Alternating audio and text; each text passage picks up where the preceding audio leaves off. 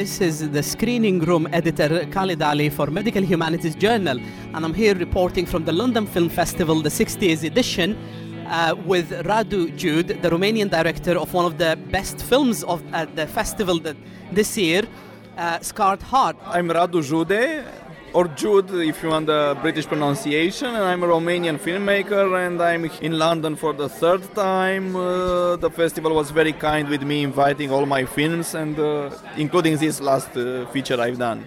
Can you tell us a bit more about Scarred Hearts, the story about a young man with a chronic disease, tuberculosis of his spine, Pott's disease? The autobiographical novel that Max Blecher wrote in his when he was young, in the 30s, in 37 or something like that.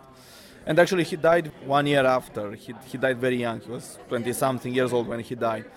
And apart from being a long-forgotten Romanian novel, which now it's been translated all over, including in England, and Paul Bailey did a wonderful introduction to the book.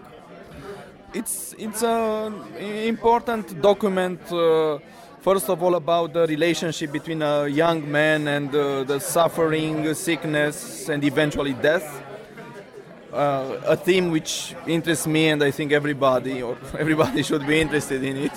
I think we're all interested in chronic illness and how people respond, especially young people. Respond to the difficulties, the need for managing and controlling their illness. I'm interested in the setting in this sanatorium, and I was intrigued by the fact that it wasn't a lonely or a depressing place from what you portrayed in the film. It was a place full of people, there's a lot of life and humor going on in the film. Yeah, but this is also described in the book, and I think it's very truthful to the author's experience. And I think when you have this kind of problems, you still also have the desire to live your life. And this contrast was one of the key elements of the film.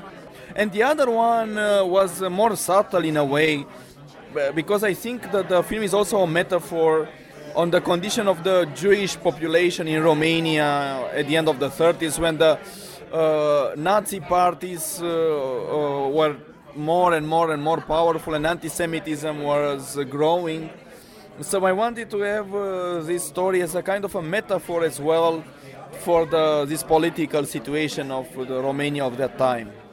Interesting element on it, but I'm interested again in the socio-economic determinants of health, and I noted that this young man, he comes from a privileged, well-to-do family who were able to afford to send him to this sanatorium to get treated. So the socio-economic elements behind the story, or as a part of the story of illness and resilience as well.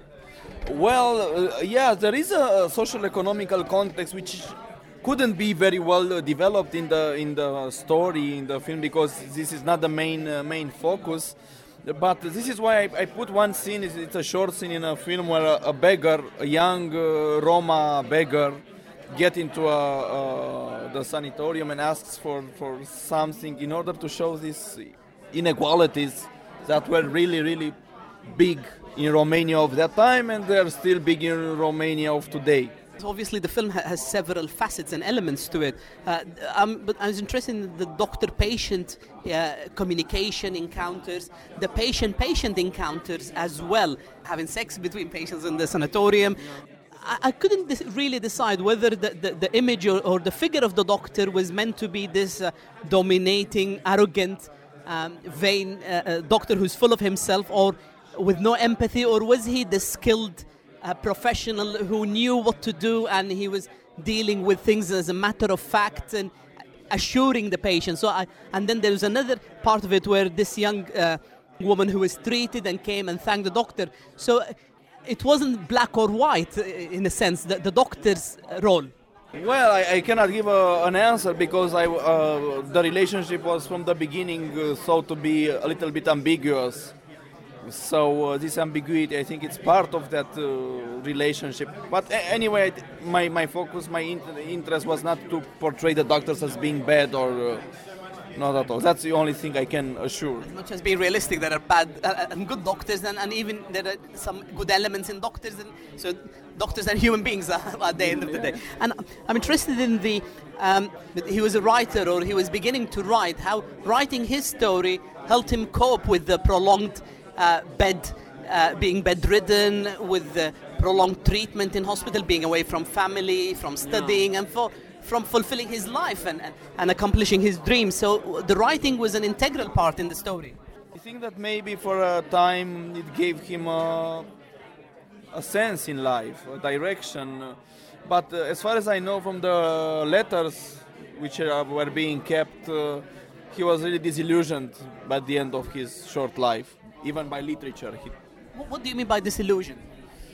Being that he didn't believe it has any meaning to write a novel or something. In face of death, it was everything so pointless. So there's imminent mortality. Then, but in spite of that, he wrote the book and he left a legacy behind. So his story was immortalized.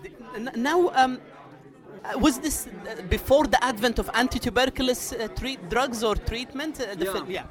In depiction of the particular sickness, I relied on the book and on the medical research I did with a historian of medicine that was our consultant. And of course, it was before the antibiotics came to being. It's in the 30s, the story. So, yeah. Thank you so much, Radu. That was a brilliant film that I would really like to share and recommend to students and doctors dealing with chronic illness, and particularly people with the rise in HIV and tuberculosis in hospitals in the European world. Thank you so much, and all the best of luck with your stay in London and at the London Film Festival.